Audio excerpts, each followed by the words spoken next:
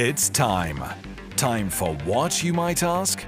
It's time to optimize your health and upgrade your life. Cutting-edge research, biohacks, ancestral wisdom, wellness, intuition, and more. This is The Synthesis of Wellness. Your host and biohacker Chloe Porter has a background in engineering, innovation, and research. Her analytical background, coupled with her journey in overcoming a brain tumor and defeating several chronic illnesses, enables her to approach health and wellness in an innovative way. And now, more than ever, she is ready to share her biohacking secrets and expose cutting-edge research. We are so glad you're here.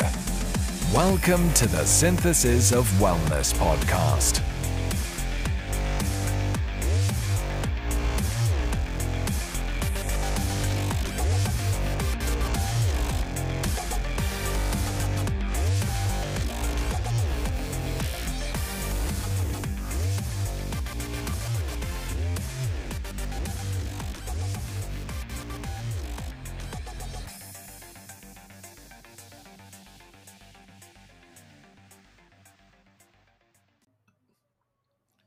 Welcome back to another episode of the Synthesis of Wellness podcast.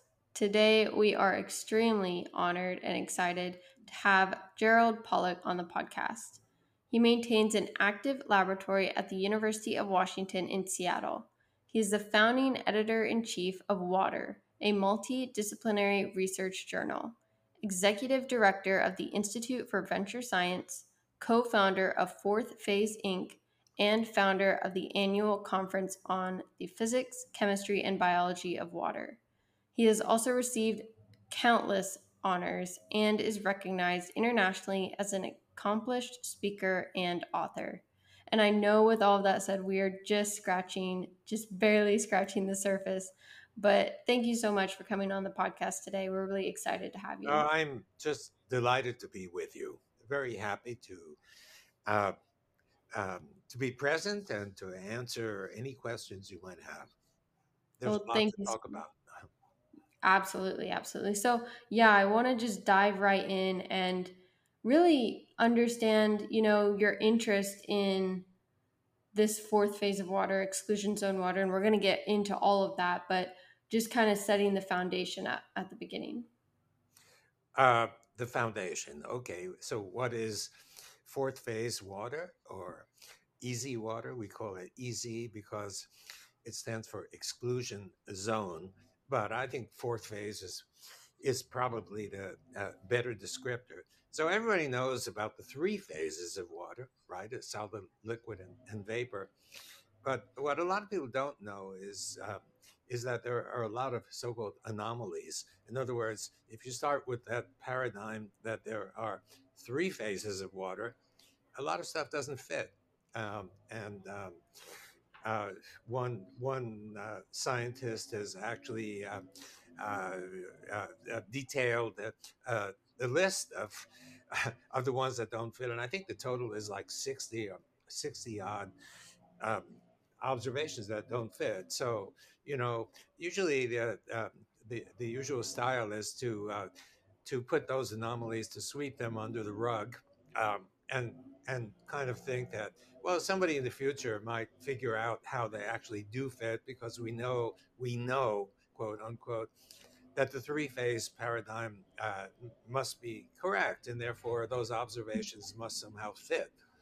Well, there reaches a point when the number of observations that don't fit is problematic, because if there are two or three or something, maybe it's okay, but but when the number totals something like 60 or so, then it becomes problematic, and we've reached that point. So why are we thinking about a fourth phase of water? Well, it all started from a guy named Gilbert Ling, or even before him. Gilbert Ling came from China, from a distinguished group of scientists. He was in the first cohort, and at least one of them won a Nobel Prize. And my student tells me the second one won a Nobel Prize. And then there's Gilbert Ling, who I think should have won multiple Nobel prizes for all that he contributed. And his idea was that in biology, that is inside the cell, uh, the water is not like liquid water, ordinary liquid water. He called it structured. What he meant was that the molecules are somehow lined up, like soldiers at attention. And he didn't call it a different phase of water. He just called it structured water.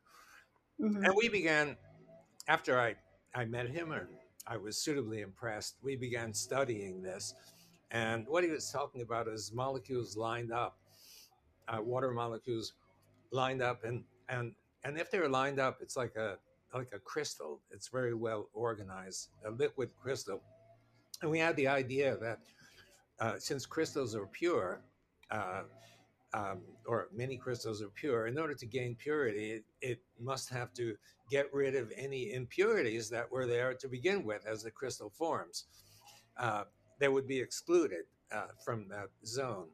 So we set up an experiment in which we started with a chunk of gel immersed in water, and and with little tiny particles, microspheres, we used, and we found immediately that right next to the surface of the gel, where the gel intersected with the water, those microspheres were excluded, and that's why we called it exclusion zone.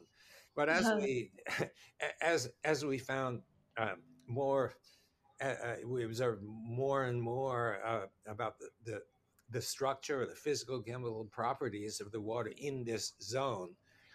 We began to realize that everything is different.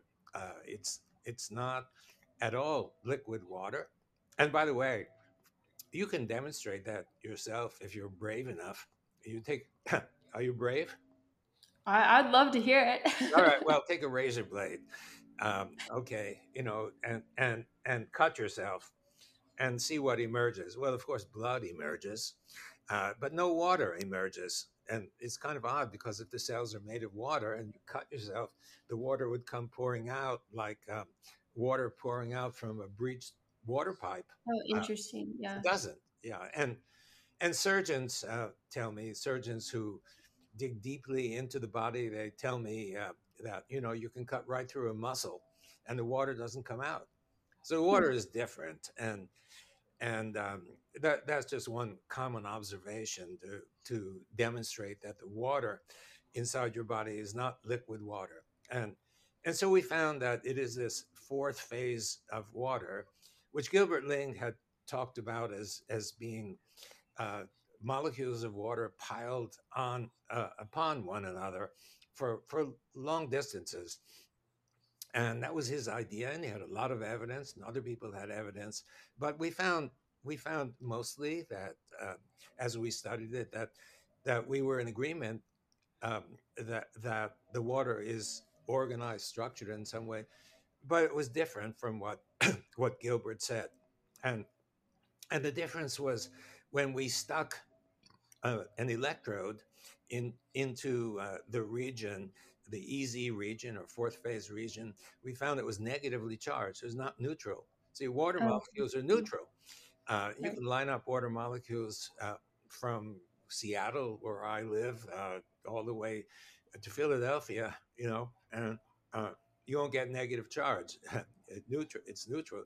But we Right. found the negative charge, and therefore Gilbert Ling's idea was not quite correct. We were able to confirm that this was an ordered, structured kind of water, but it was different from what Gilbert had talked about. And just one more point that's really important, if not critical.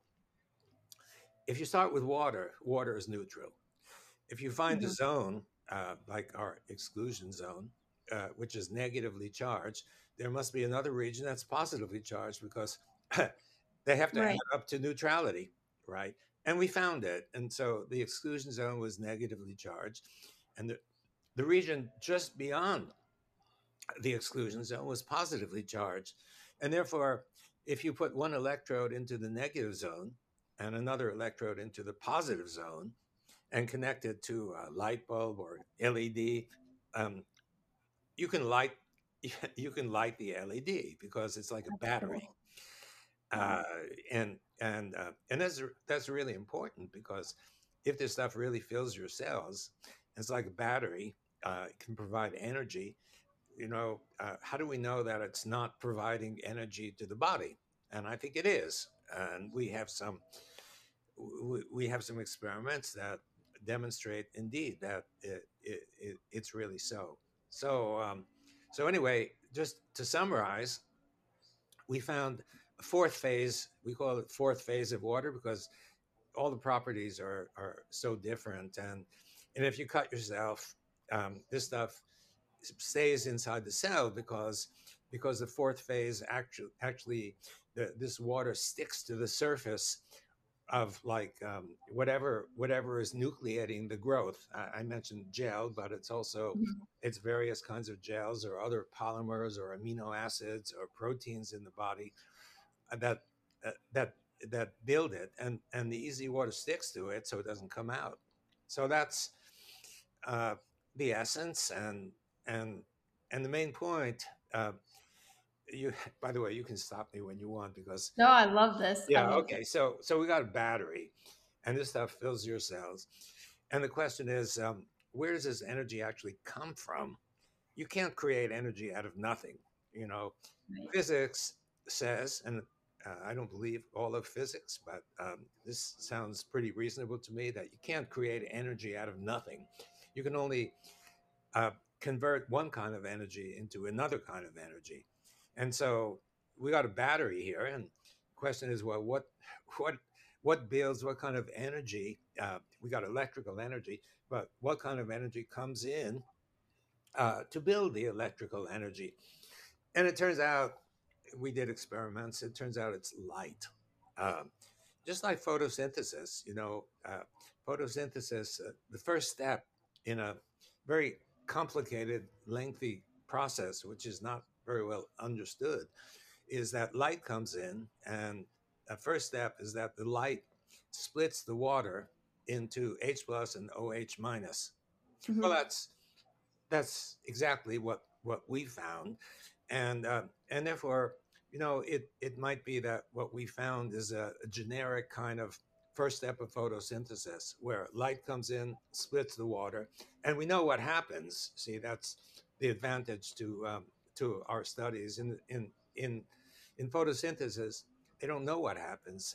They just know that the water is split. Um, by the way, with 100% efficiency, that Wow. first step is water split into OH minus and H plus.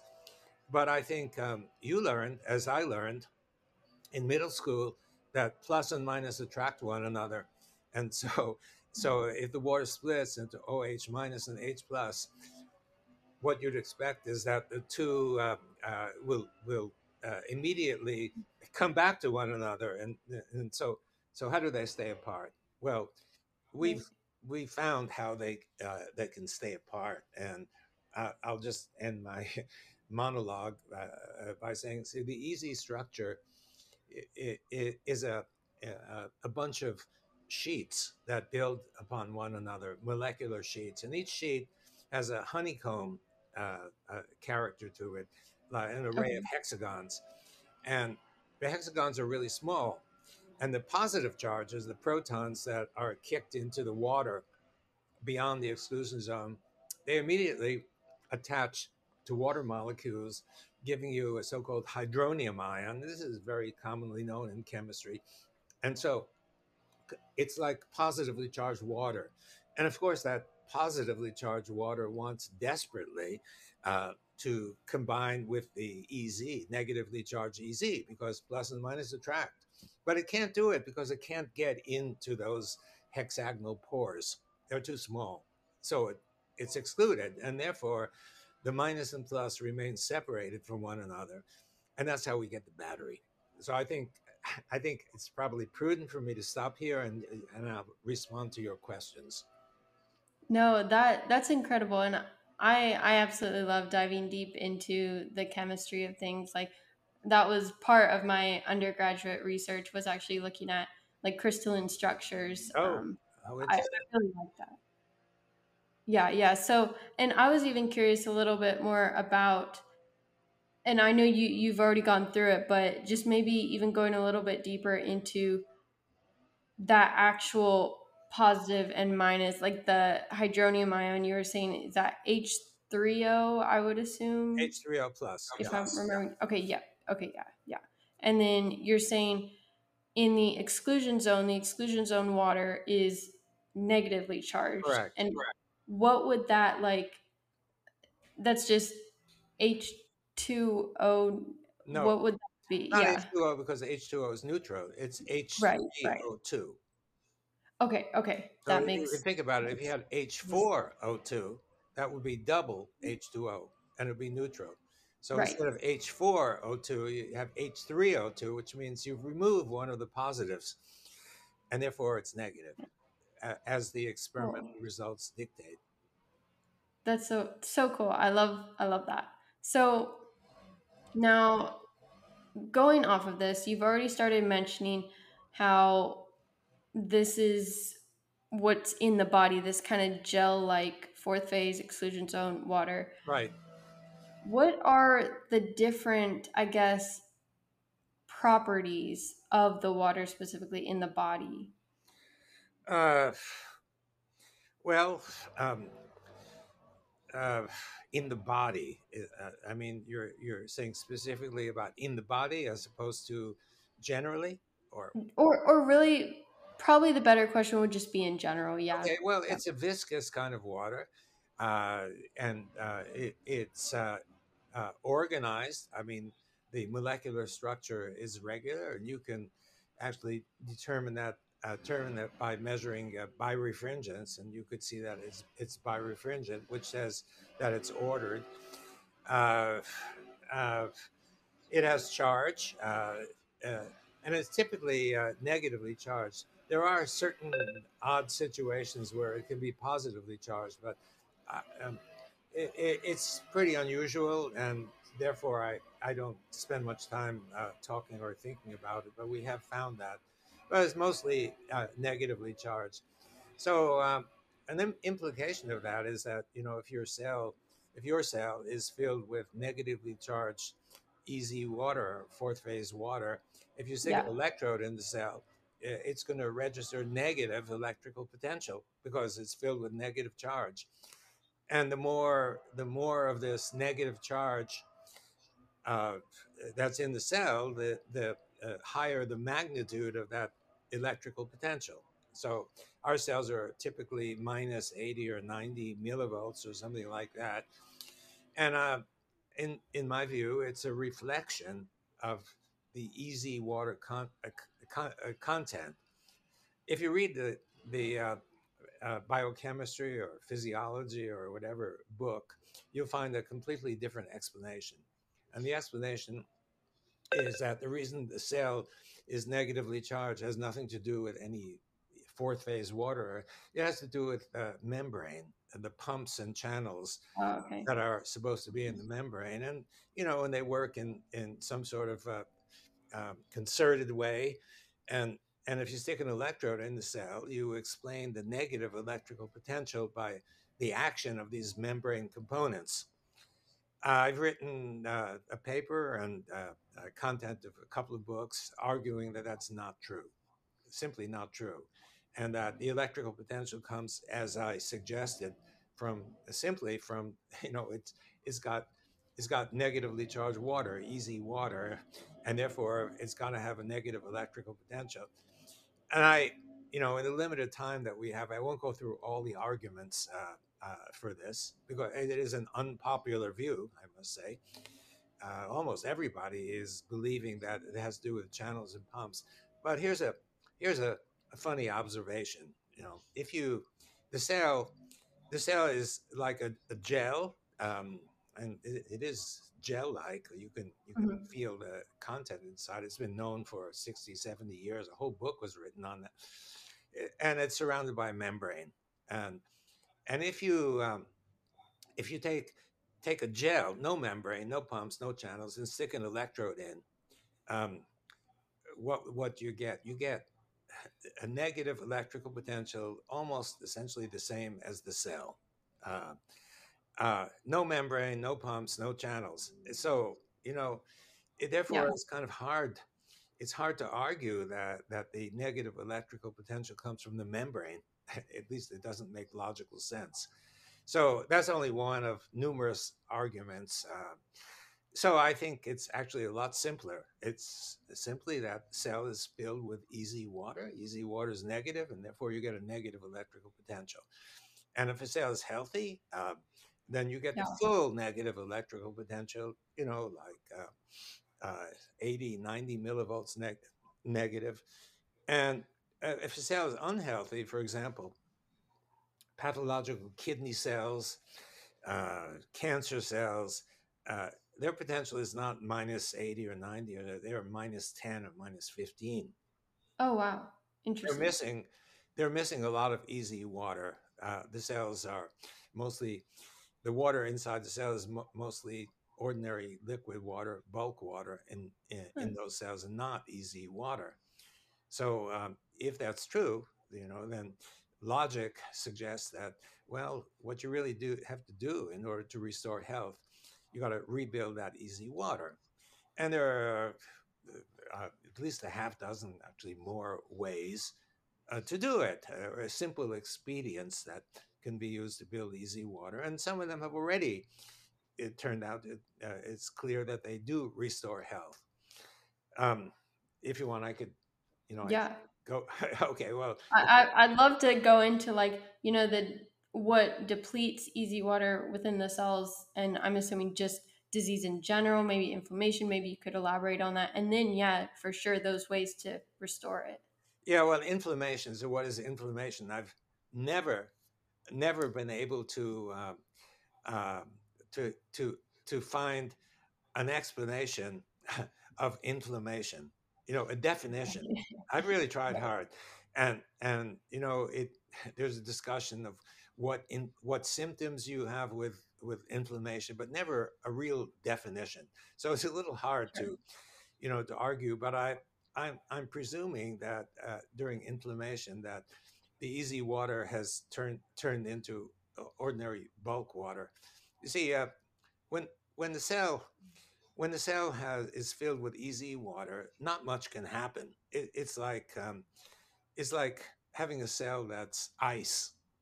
It's not ice, but Right. yeah, a crystal inside the cell, and inside a crystal, not much can happen. Not much can move around, and not et cetera, et cetera.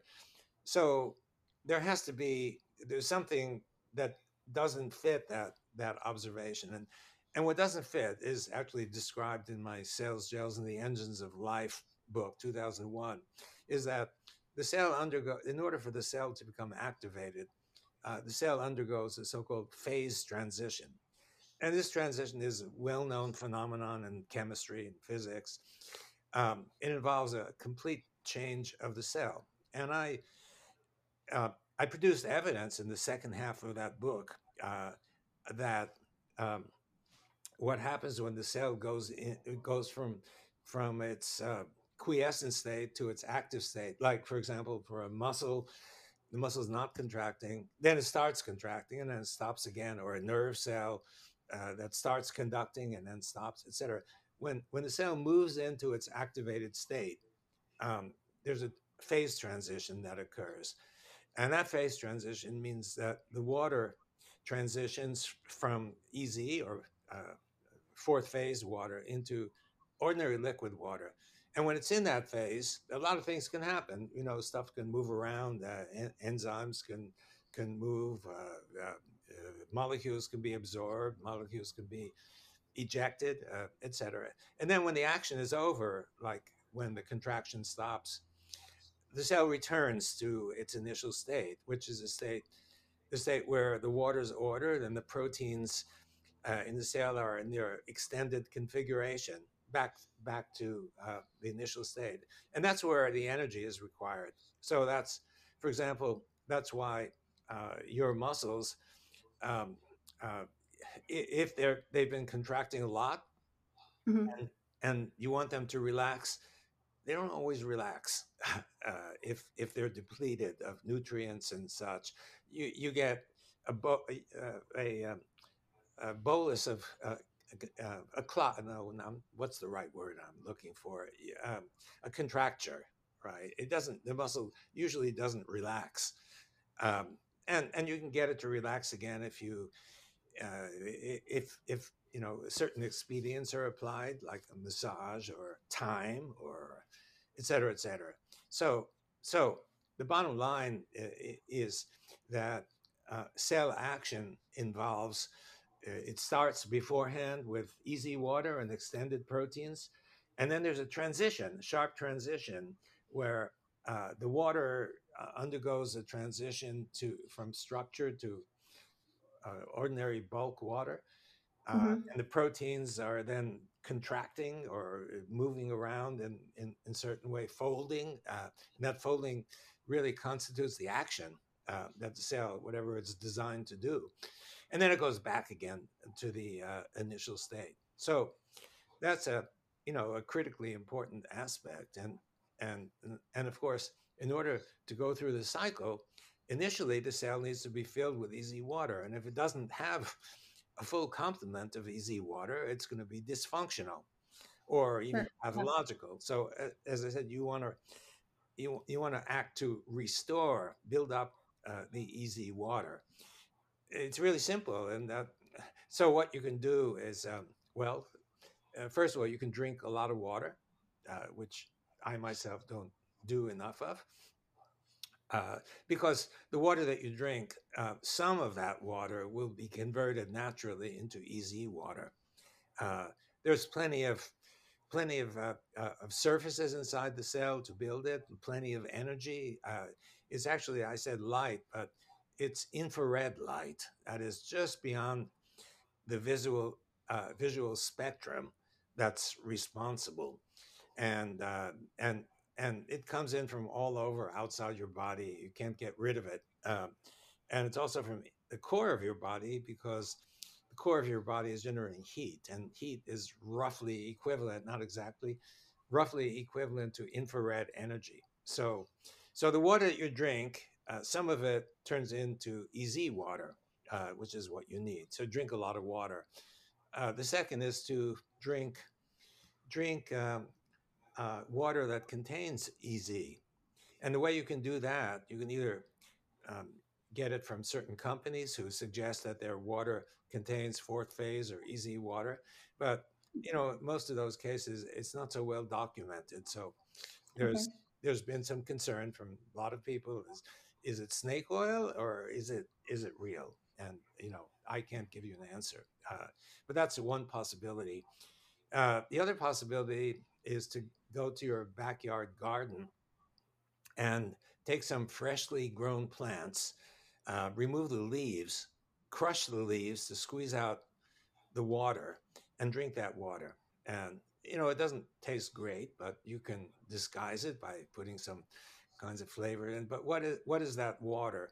Well, that water is the water from the inside of plant cells, and just like our cells, plant cells, especially vigorous, young, healthy plant cells, are just filled with easy water.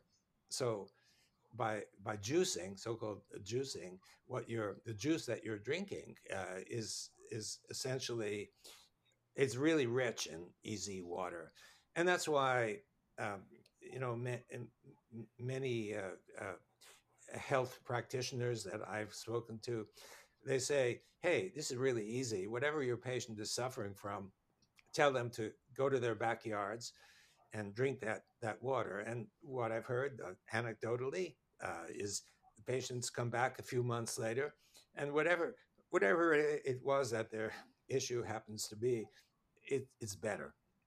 So, and it's some people ask the question, which is maybe not immediately obvious.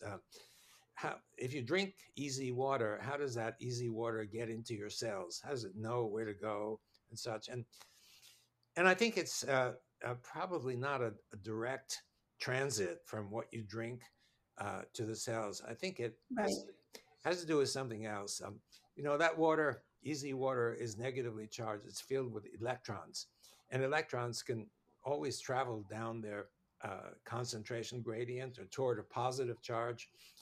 They're basically free to move if there's even modest conductivity. So when you drink the easy rich water, uh, it must be filled with negative charge with electrons, and those electrons will seek out regions where that are electron deficient. And we found in the laboratory, if you put electrons in water, if you drive the electrons with an electrode into the water actually transitions to easy water directly without any Mhm. nucleating surface. So Wow.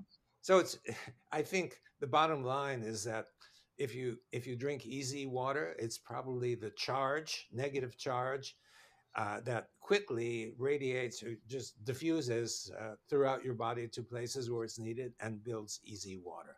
So that's the second expedient. The third, there are six of them that I'm gonna, if it's okay, I Let's do it. Yeah, I love this. okay. Well, the third one is to go out in the sun. I live in Seattle, and in Seattle in the wintertime, there's not much sun.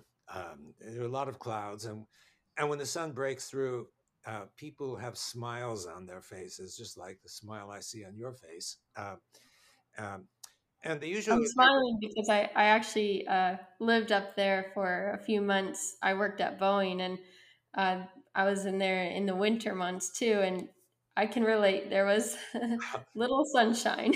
there's little sunshine, uh, and then if the sun peeks through, then suddenly there are smiles on people's faces. Right, you've noticed that in your face too. I'm sure, and the usual interpretation is that, well, it's a psychological effect, and that certainly could be true. But there's another possibility. Uh, it could still be under the realm of psychology, but that infrared light that builds easy water goes through your skull. It's been demonstrated that it goes through because you can actually image your brain from an external infrared source, which That's goes cool. through the skull to the brain, gets scattered, and returns again through the skull to a collector, and therefore you can image your brain with this technique. So demonstrably the infrared gets through. So what is it going to do when it gets to the brain? Well, it's going to build easy water, because that's what infrared energy does. And if it builds easy water, then your brain cells will return to their so-called default state, which is not feeling depressed or sad, but feeling pretty good. We're born that way. And so that's another expedient. Now, that's number three. Number four is the extreme of that, and that is a sauna, or as the Finns say, sauna, and the Russians say banya. Um, and so, what is that? You just go into where there's extreme heat. It could be moist heat, it could be dry heat. I don't really think it matters a whole lot, but Okay. you're exposing your entire body to infrared energy, and infrared energy builds easy water. So you go into the sauna, feeling pains in your legs or your arm or whatever, and feeling tired and out of sorts. And 20 minutes, take off your clothing, get exposed to all that energy, and come out, take a shower, and you feel like $1 million. I've had that experience myself. It's it's powerful. Okay, so that's another possibility. A fifth one is to take various herbs. Okay. Now, what herbs are we talking about? Well, Right. Since Ayurvedic times, like 5,000, 10,000 years ago in India, people were taking various herbs, including turmeric, so-called holy basil, uh, ghee, clarified butter, and all of these things appear to be good for health. The Ayurvedics knew something about health that perhaps we don't know as well, uh, and and so we were wondering, how is it possible that, for example, um, turmeric is known to reverse all kinds of issues, taking place in the body, uh, all over the body. And so we're trying to think of the logic of all this. Either there are turmeric receptors all over the body in different organs, or more simply, it has an impact on the water. It builds easy water, which then fills the rest of our body. And that's a simpler kind of interpretation. We did the experiments and we found exactly that. That at modest concentrations of all of these agents, the concentrations that would be relevant to what's in our body, uh, uh, they all built easy water. And so it looks it looks like these various agents that come mostly from Ayurvedic, some from Chinese culture, probably work, improving your medical status, probably work by building easy water. We can't prove that that's the case, but it appears to be the case based on what I've just told you. And Wow. finally, uh, And really quick on that, now are those were those experiments like done outside of the body or like within the body? And outside the body, uh, okay, yeah, we had a little chamber like I described to you early, where we have a gel in the water and the microspheres, and we see an exclusion zone, a few hundred micrometers or half a millimeter or so, and then we apply the agent in various concentrations, and then concentrations that are reasonable, the kind of concentration we'd expect from eating some of that. We find that the exclusion zone grows, um, and we presume that uh, that the process is probably similar inside the cell, because we're talking about the same sure, thing yeah, except measured outside or inside the cell. So we can prove that, but yeah, that's an assumption. So right. in the case of ghee, that was a champion. Next to ghee, we could find exclusion zones that are roughly a millimeter in size. You don't need a Oh wow, that's yeah, cool. you don't need a microscope or anything like that. You just look and you can see it. Um, and that's why in India, ghee is very popular, and I guess the Mhm. Indians retain their health through ghee. Okay, so Now, then were there any like herbs or anything you tested that didn't produce the yeah, exclusion zone? uh, there was one that we tested, and that was glyphosate. Uh, Oh, that so makes sense. glyphosate, it's the weed killer that's used by some of those industries to kill our weeds, and the question is whether they also kill us. Um, there have been a lot of studies, and they've been adeptly compiled by Stephanie Seneff, who's had many presentations and shows convincingly that this is an issue for us. If we eat fruits that have been sprayed or vegetables, it's not good for us. And Yeah. various clinicians trying to rid our body of the glyphosate. Um, so we tried glyphosate, and at every concentration from zero upward, it either had no effect, or even at very low concentrations, it began to diminish easy water. And at Wow. concentrations that might be relevant, it was quite a large a diminution. So, we did that as a sort of control, because we actually didn't expect that it would expand. We expect it brings up an issue of poisons in general, and how they operate. And it Good could be that point. many of the poisons operate through dehydration. This is what we're talking about: is dehydration. It removes some of the easy water from the cell, and since the cell is filled with easy water, the cell becomes dehydrated. And I've wondered about some of the other poisons, whether they might work in the same way, but I've kind of been reluctant, because I don't. A lot of the experiments are done by young students, and I don't like to expose the young students to poisons. Because Yeah, for sure. they're not so experienced, and they could easily do something wrong. And so anyway, we haven't yet studied other poisons. Okay, so should I go on? There's a sixth one. Absolutely. Yep. Yep.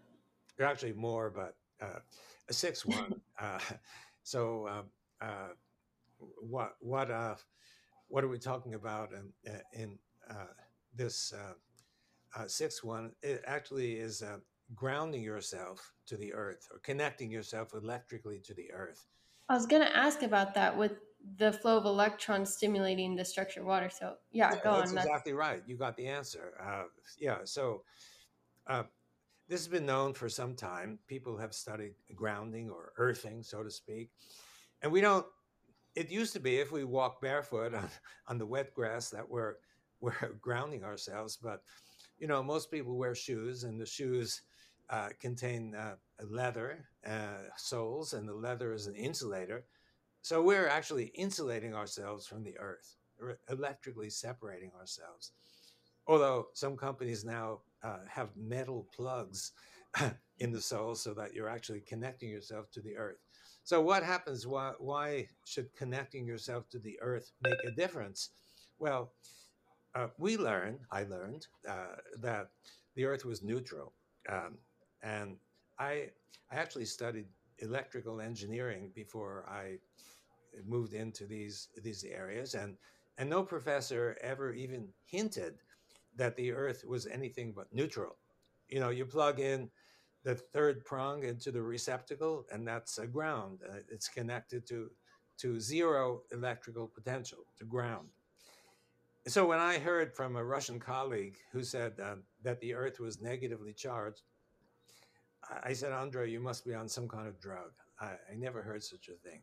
And then the next day, after he told me, one of the students brought in Feynman's lectures, the great Nobel, the Einstein of the second half of the last century.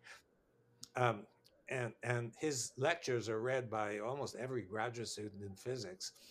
Volume 2, Chapter 9 is all about the evidence that the Earth is negatively charged, and that there's an electric field that occurs between the ionosphere, which is positively charged, and the Earth, which is negatively charged. So not only do we have a magnetic field, we have an electric field. Anyway, the Earth is negatively charged. I must admit, it was a real shock to me, so to speak, about the charge. But it's there. The evidence is there, and I have never seen anything to refute that evidence. It's just that we don't learn about it. And yeah, Andre's comment that every middle school student in Russia knows that, it's sort of true, because I asked some Russian scientists I know who are of contemporary age, and they said, "Oh yeah, we learned that in middle school." But I also asked some uh, younger Russians if they knew it, and they never heard of it. So apparently, the Russian educational system is kind of thinking that it may be less important, and so there we are. Okay. So anyway, that and the reason is we're actually absorbing. We're connected electrically to the Earth. Um, we absorb electrons from the Earth. It's negatively charged, and hmm the electrons just seep into our body, into regions that are insufficiently negatively charged, and when they do so, they convert the water into easy water, and they restore our health. And that's at least the reason that I'm thinking, although there are other reasons given by the people who have been studying it for many years. But I think that's the simplest explanation for why earthing or grounding produces improved health. So anyway, there are a half dozen expedients, really really simple to use, that build health, and the commonality of that is that they all build easy water. So I think when you have full cells that are full of easy water, you're probably really healthy. And when your cells are less filled with easy water, you're not so healthy. yeah. Wow. No, that was pretty cool stuff. I honestly really enjoyed all of that, and I know we're getting really close on time. But is there any kind of future direction, maybe of the research around easy water that you think the research is headed in, or anything like that? Well, okay, I'll say two things. Um, there are some practical, so-called practical, unquote, outcomes, um, technologies that come out of these fundamental studies. And, we ourselves, we're focused on fundamental studies, not on the commercialization of stuff. Money, you know, if someone puts $1 million into my pocket, I'm happy. I won't reject it. But the driving force for me is finding truth in nature, and that's what I want to do, and I want to keep doing. Uh, and so if I were to talk about particular directions, there are really many. I'm not sure where I would start, but I guess I would focus. I'd emphasize uh, the uh, the vision of various technologies. So what are they? Well, the simplest one to think of is uh, is getting electricity from water and light. Uh, we've demonstrated proof of Cool. principle. You stick one Yeah. electrode in the negative EZ, the other electrode in the positive, and you get electrical current. The remaining question is, can it be scaled up to be practical? And we don't know the answer, but this is an obvious way to go. There are still some fundamental studies that need to be carried out to make this possible, and we'd be happy to do it. We need funding though. Yeah. Our Sure. lab is very, anybody who's doing work that challenges the mainstream views has great difficulty getting money, and we're in that same category. So we'd need money to do those fundamental studies, but this could be a bonanza for the world. Getting electrical energy from water and light. Another another development that we've been working on for a while is filtration. So um, and we have a mechanism, and so if you put, let's say, if I can describe that without a diagram, let's say you have a black box, and into that black box you put water, and that water uh, um, contains impurities. So if the black box somehow separates EZ water from the rest of the water, creates EZ water, that water will be free of contaminants, and all the contaminants will be pushed to the bulk water, to the regular water. So all you need to do is to collect the EZ water, and you have water that is not only contaminant free, but good to drink, good for health. And we've done that.